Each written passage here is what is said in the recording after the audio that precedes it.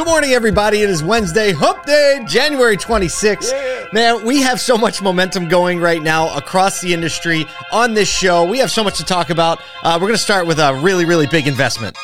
Everywhere I go, the people really want to know who I is and who I be. They stop and stare when they see me. That Wednesday bounce. No need to repeat. Run up on me, watch you fall to your knees. I don't know. I've been waking up in the middle of the night thinking about everything that's going on. It's no doubt. It's so good. There's just a lot of stuff moving right now. Get a couple things out of the way really quick. Next week, we are going in hot with Clubhouse again. The Clubhouse rooms, if you remember last year, were just an amazing source of conversation and insight. We took a little break. We're bringing them back full force Tuesday, Wednesday, Thursday, collabing on a room on Friday. We're talking women inspiring automotive, minority motors, all things used cars. We're jumping in to bump David Long's room and everything he's created there. And Kyle, Pitch Tank is back. Let's go. Yeah, we've got a couple. If you're watching and you're like, I've never done Pitch Tank, I don't know what Pitch Tank is, reach out to us, hit us in the comments. We'd love to get your company on there. We've got a couple already lined up for that first one back, and really excited to bring that back into the Clubhouse space. Yeah, Pitch Tank, just so you know, it's like kind of Shark Tank for automotive, kind of. Automotive vendors come in, have to give 2-minute pitch of their product. When was the last time you got to hear 3-minute? When was the last time you got to hear a 3-minute pitch from a vendor? Like crickets. I wish we had that sound effect. So you're going to get it all in 3 minutes, and then you get to hear what a bunch of the savviest marketers and tech heads in automotive think about it. So they're going to help you flesh that out. So Pitch Tank is going to be Wednesday, right?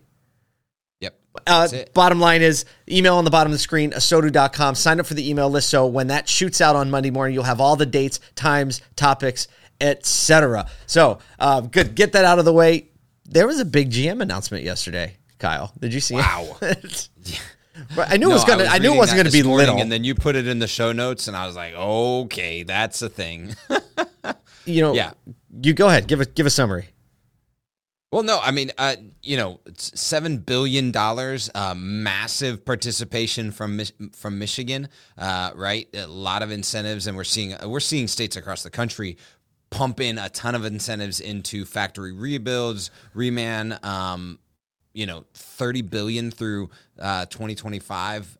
It's just insane numbers to push into manufacturing, and for an industry that is birthed out of Detroit, right, in the U.S. at least, and for Michigan to press into the new EV structure, really, really exciting, and obvious that the pickup truck segment right now is kind of like all eyes on it, right? There's been efficiency around cars and small SUVs crossovers with EV, but with the Lightning and with Rivian kind of hot on the trail, GM needing to be in that space, the pickup trucks are obviously kind of like where all eyes are, especially because when you look at federal regulations on miles per gallon standards into 2030, you're really, if you can take that truck segment and get it either out of there or less volume of sales and push that into EV, you obtain that mile per gallon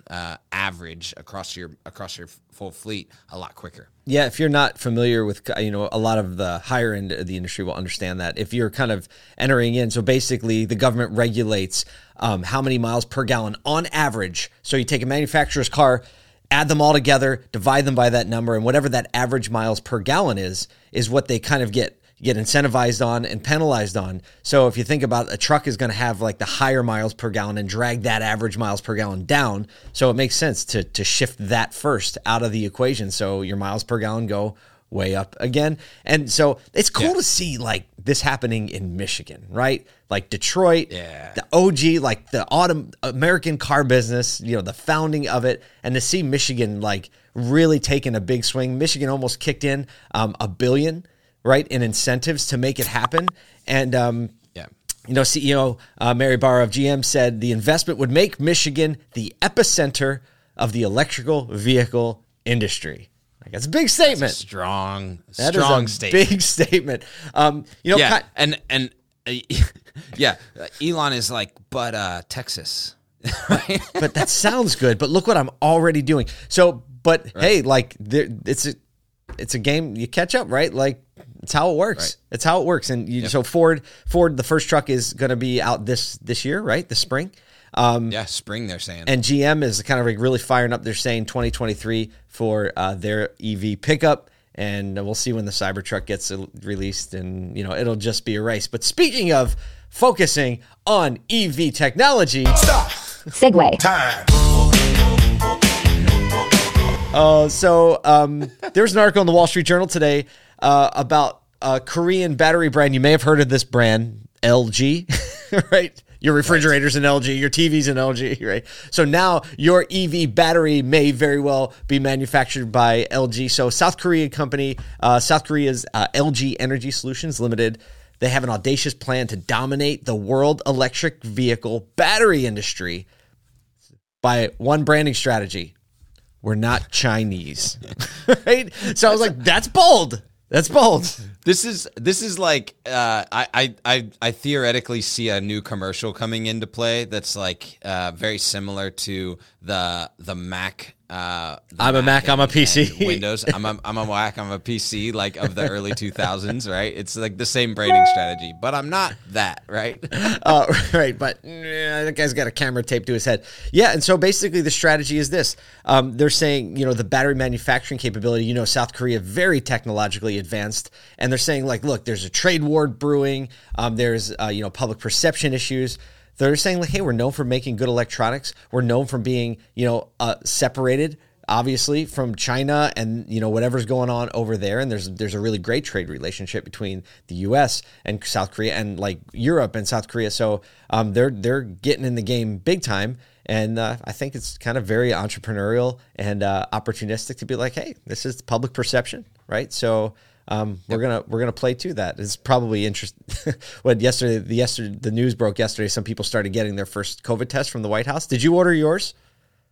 No. I wanted to see how fast it would come. Actually, so from an e-commerce from an e-commerce perspective, go on the website. It actually bounces you into a USPS website.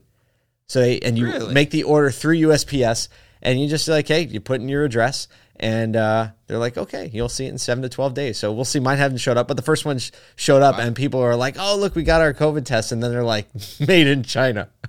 Right? So it's like, oh, how does this work?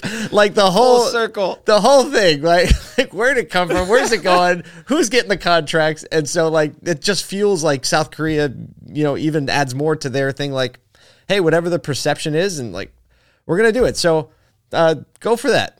Right, and I will stay on the EV trend today, right? Because we got some news talking about chips, and no.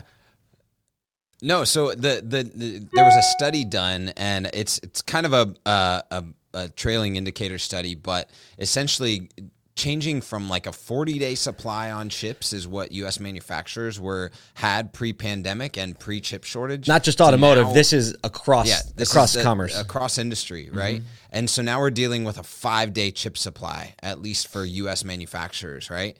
And they said that actually some segments in key industries are actually dealing with a lower day supply.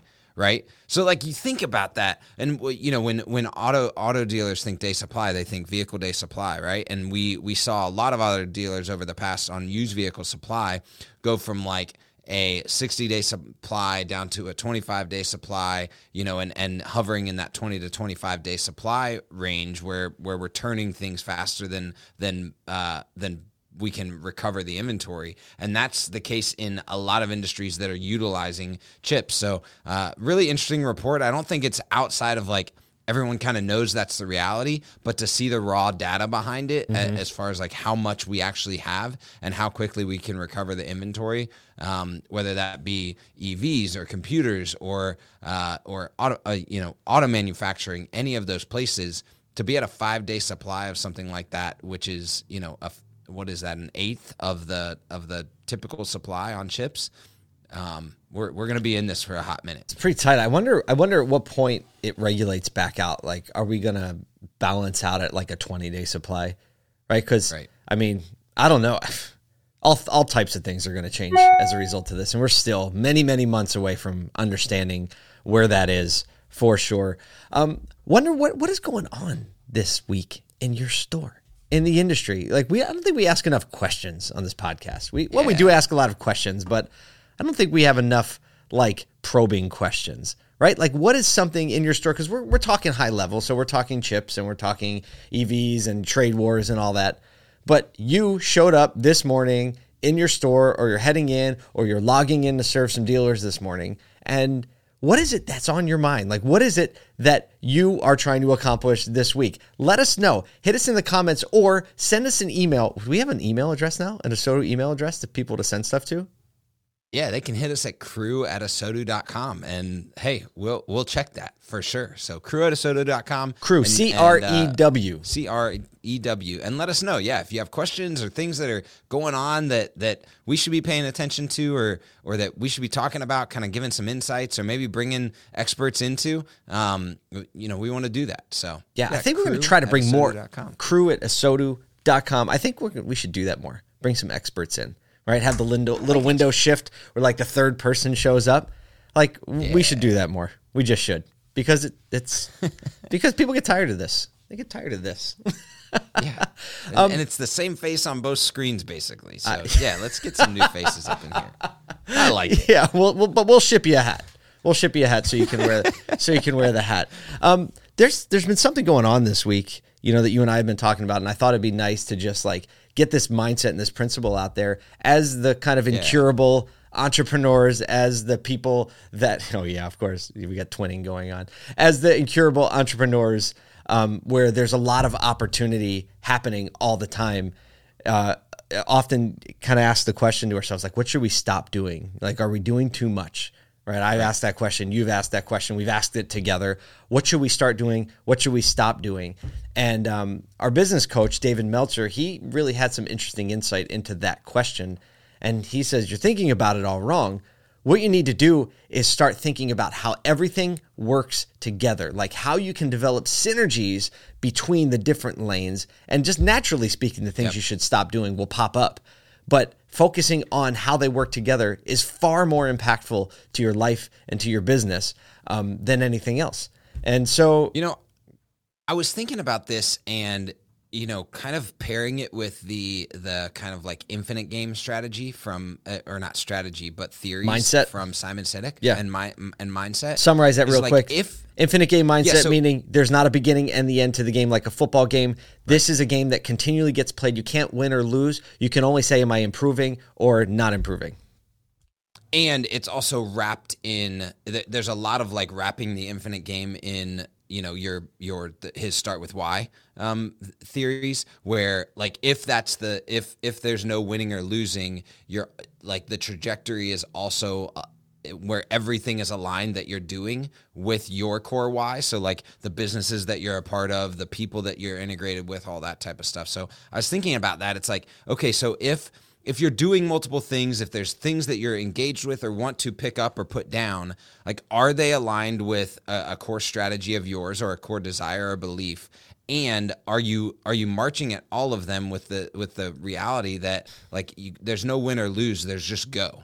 Right. And I think that's what we're starting to figure out is like it's pressing forward because we have this core belief, and both of us have a very similar core belief that the retail automotive industry is the absolute best place for vehicle distribution, for sales, for service, for fixed ops, for community engagement, for all of those types of things. And that if anything that we're doing and we're a part of is moving that forward, then we're going to continue to be a part of it, right?